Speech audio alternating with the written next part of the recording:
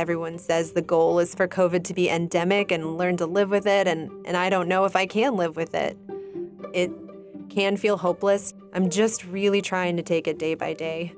Most weeks on Georgia Today, we rely on journalists to take us behind the scenes of stories they're reporting. But sometimes, the reporter is the story. This week, Elizabeth Florio, an Atlanta-based journalist, joins me to talk about her ongoing struggle with long COVID. Health officials worry many more people could end up suffering from so-called long COVID, the mysterious ailment that can affect the body and the mind for months, sometimes longer, after an initial infection. The condition affects as many as a third of the people who've been infected with the coronavirus.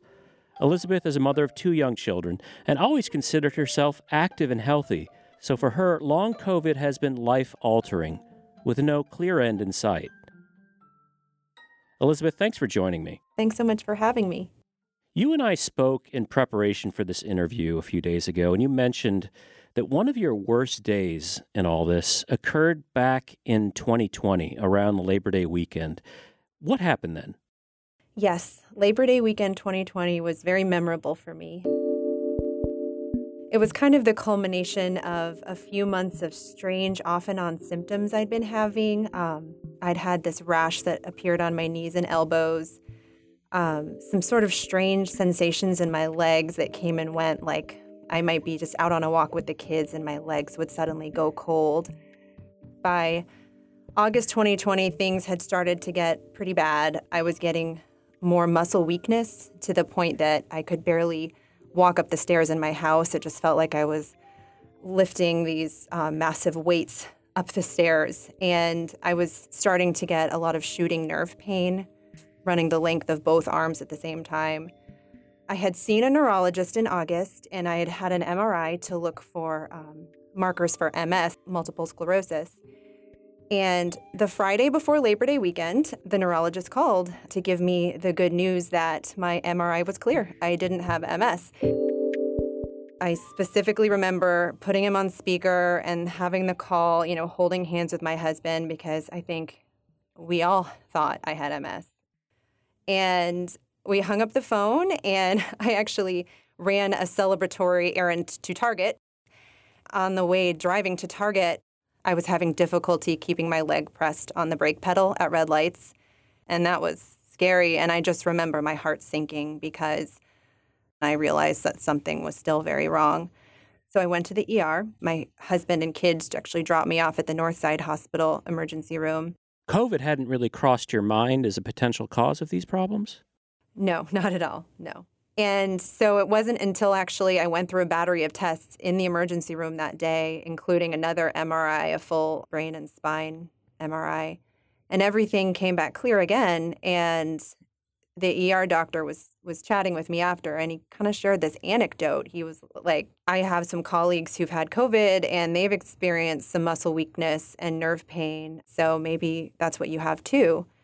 And so he was kind of the first person to put it on my radar as a possible culprit. We're seeing a whole host of symptoms in patients after they have COVID. And some of the most common symptoms are fatigue, sometimes muscle or joint pains, or other aches, and also respiratory symptoms, cough, shortness of breath. These are some of the most common, but there's also other symptoms like depression and anxiety that patients are suffering from following a diagnosis of COVID. But you hadn't had COVID, right? Actually, I wasn't sure. I guess it was early March of 2020. Our house had what seemed like it could have been COVID. It was a slow-moving respiratory virus that started with a fever and ended with a bad cough. But there was no testing available at the time. I was always wondering if we had had COVID, and my antibody test came back as negative. So I thought, okay, well, I guess that wasn't COVID. Not knowing what's going on with your body is sometimes more scary than knowing what is going on. What was your anxiety level like?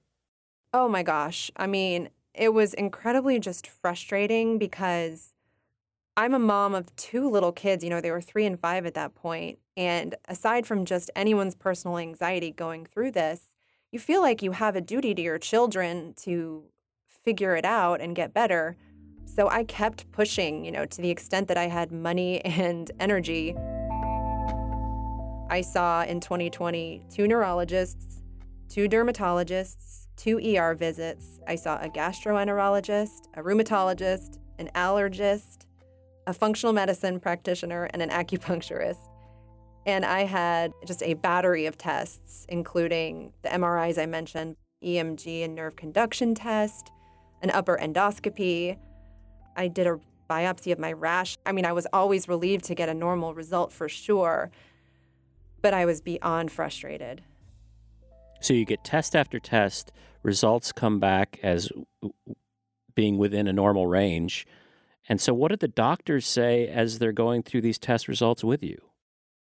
I had some conversations about, okay, maybe it was COVID or some other mysterious autoimmune condition, but until things really get worse and you show hard and fast test results, there's nothing we can do. But fortunately, was able to find this amazing Body Politic support group. So Body Politic is actually a Slack group of long COVID sufferers the world over.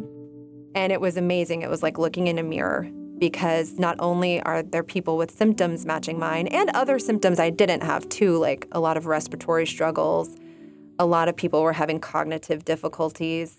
Serious fatigue, random headaches, and then brain fog, which, is probably the most troubling of all the symptoms, just because, to be sitting there and train of thought and then have all of a sudden you're just lost.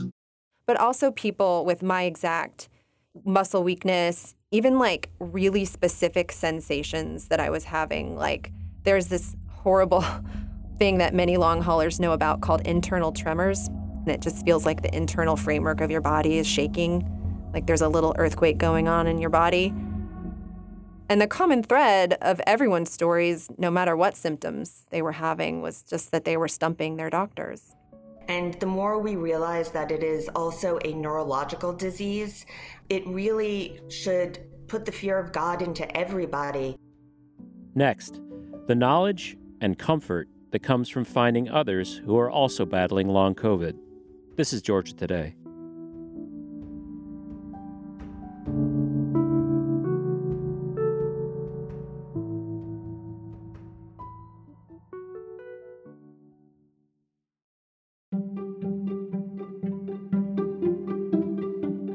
You're listening to Georgia Today. I'm Steve Fennessy. My guest is Elizabeth Florio. The pandemic started really around February, March of 2020, and so you were at the ER around Labor Day weekend of that same year. So when did you find this community of like-minded sufferers? When was that? Shortly after that ER trip, so probably fall 2020. I mean, I was learning about long COVID at the same time really everyone else in the world was. And was it when you found this community, did you kind of diagnose yourself and say, yeah, this is me? Exactly. I totally diagnosed myself. And I even took screenshots of some of the testimonials I was reading and sent them to my neurologist. And he kind of said, okay, that's interesting, but you don't have a positive antibody test, so there's nothing we can really do. And I have learned that without a hard and fast test, which is what medicine relies on, you don't get taken seriously by your doctors. And even friends in my own family, I think, thought I was a little crazy. We don't have any history. We don't really know anything. Doctors in general are used to having answers to everything, and I haven't found one yet that's willing to admit they have any clue. To not have your concerns and fears validated must feel like you're almost being gaslit. Oh, I mean, you're absolutely right. I would gaslight myself sometimes. I think the people that I loved the most and whose opinions mattered the most to me, including my husband, supported me. And honestly, just the Body Politics group, I can't say enough about it, because we could share medication tips and that sort of thing, but we could also sort of just relate to each other and empathize when someone else had yet another disappointing doctor visit or another case of being doubted. The people that haven't had it or aren't suffering from it are quick to say, well, it's all positive attitude and blah, blah, blah. This is real. And as you've talked with the physicians as they're testing you and they're not giving you answers, What questions are you coming up in your own mind about your symptoms that feel unanswered? The symptoms relapse whenever my immune system is really taxed or I'm just worn down. So that seems kind of like a classic autoimmune disease. The hair loss and the rash and other sort of inflammatory symptoms seem kind of autoimmune in nature. There's a lot of talk about vascular issues.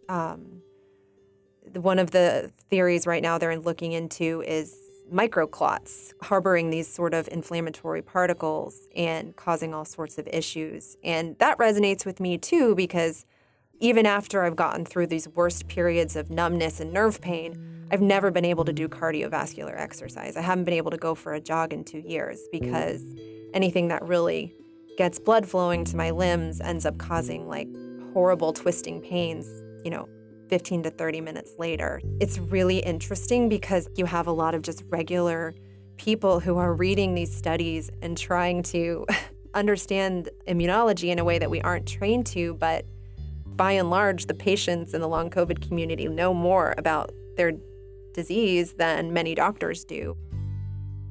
The American medical system, at least, seems very geared towards you have this specific problem, but when we can't identify problem or factor A, then we're kind of lost, right? Absolutely, and that's completely been my experience. Our medical system in this country is so specialized and understandably so. I mean, a lot of the conditions and diseases that, specialists deal with are incredibly complex. But when you go to see a neurologist for something like what I experienced, or a rheumatologist or a dermatologist, they have certain conditions that they know exactly how to diagnose, and they know exactly the markers to look for. And if you don't fit any of those markers, they have nothing for you.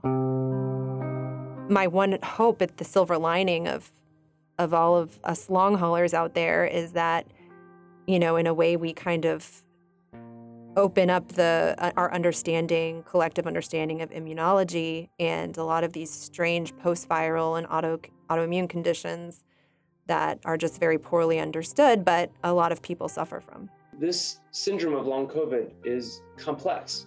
It affects nearly all organ systems, and there's also an overlay of psychosocial factors and the collective trauma we've been experiencing. So it's very hard to tease the biology out with such a complicated syndrome, but that's what we're intending to do. The medical community is starting to catch up, and there are, institutes and divisions of hospitals that are starting to look at long COVID. Are you part of any study, or can you tell us about anything that might be happening around here? There are a couple of post-COVID clinics in Atlanta. There's an Emory post-COVID clinic as well as a Piedmont one. And, I'm actually waiting to have my post-Omicron follow-up appointment now in a couple of weeks with my positive test. And I'm going to come out swinging like, okay, I've got my positive test. Now you need to help me. What can you do for me? And you said that you were recently infected with the Omicron variant. Do you know it was Omicron? Actually, I don't. It was just that it was mid-January of 2022, and that was like the 99% in circulation. Omicron is omnipresent. The CDC announcing today it now makes up an estimated 95% of all cases nationwide. And truly, it wasn't until I got Omicron almost 2 years later, last month, that those same symptoms came crashing back, and I really got confirmation. And what were those symptoms like?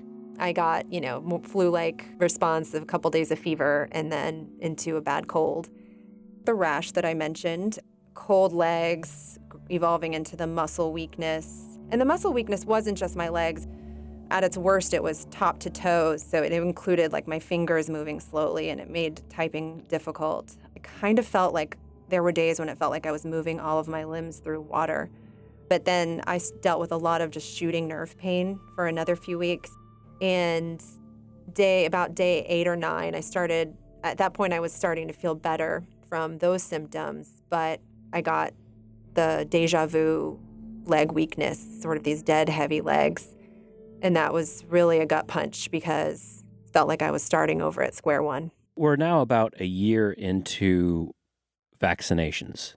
When they became available early last year, Were you excited about getting one, or were you concerned about it? And did you? I'm very pro-vax in general. I did ultimately get the Moderna vax. Unfortunately, it did kick up a lot of the same neurological symptoms that I had had the year before and that had kind of subsided. Muscle twitching, muscle pain, headaches, internal tremors. So when the booster discussions came around 6 months later, I decided not to get it. And I have to just say that I don't advocate for that. Absolutely, the infection is riskier than the vaccine. And there are also stories of long haulers who say that their symptoms resolved after they got the vaccine. So I certainly don't ascribe my experience to all COVID long haulers. But I do feel like it's important to be open about it because, recognition of long COVID started with patients sharing their stories. And so if I can stump for more research into vaccines for long haulers in particular, I would love to, because we are definitely among those that need that protection the most. Our members are suffering. They need help, they need treatments, they need therapeutics, and we need to make sure that science is moving at warp speed to treat these people. So how are you feeling today? Better and worse. So I feel energy-wise back to my old self, but my legs are just not cooperating. They're just jelly legs. And, this is how it all kind of started back in 2020 with the muscle weakness before the nerve pain then set in. And I don't know that it's going to take the same course this time. I certainly hope it won't. But yeah, I'm feeling pretty discouraged. Why that infection in some folks leads to these long, recurring, relentless symptoms is still, I think, a mystery. It's one that a lot of scientists are turning their attention to, but I think not quickly enough. But I'm certainly hopeful that the research is going to get there to help people like me live normal lives and be there for our kids. The story that comes to my mind that still makes me sad is, it was fall and the leaves had just fallen. It was fall 2020, I guess. My kids, who were 3 and 5 at the time, wanted a leaf pile. And kind of against my better judgment, because I knew what cardio exercise did to me, I raked for 15 minutes and raked them a great leaf pile because I wanted to give them that experience. And they jumped in it and it was super fun. And then I went into the house and just got hit by these horrible twisting pains in my arms and hands. And I just remember sitting there at the kitchen island and feeling so depressed because I couldn't even rake a leaf pile for them. But you did it. I did. They had that leaf pile. We seem to be on the downslope from the Omicron spike. What are your hopes about us emerging from all of this? I think it's really important to figure out if, as my experience attests, there are people with long-haul COVID for whom even mild COVID can be a huge health setback. This notion of what does living with COVID mean? Because the status quo right now with our vaccines and boosters every few months and constantly shifting variants does not seem very hopeful to me. Elizabeth, thank you so much for joining us. I really hope that you emerge on the other side of this soon. Thank you so much, Steve. Last June, the National Institutes of Health announced the creation of the Recover Initiative to study how and why some people with past COVID infections experience some of the symptoms that Elizabeth discussed in this episode, as well as others like loss of taste and smell. With research spanning 30 institutions and close to $500 million in funding, Recover's work may lead to some answers and, ideally, effective treatments. You can find out more at recovercovid.org. Georgia Today is a production of Georgia Public Broadcasting. Jess Mador is our producer. Our engineers are Jesse Neiswanger and Jake Cook. You can keep up with Georgia Today by subscribing to the show at gpb.org. Thanks for listening. We'll see you next week.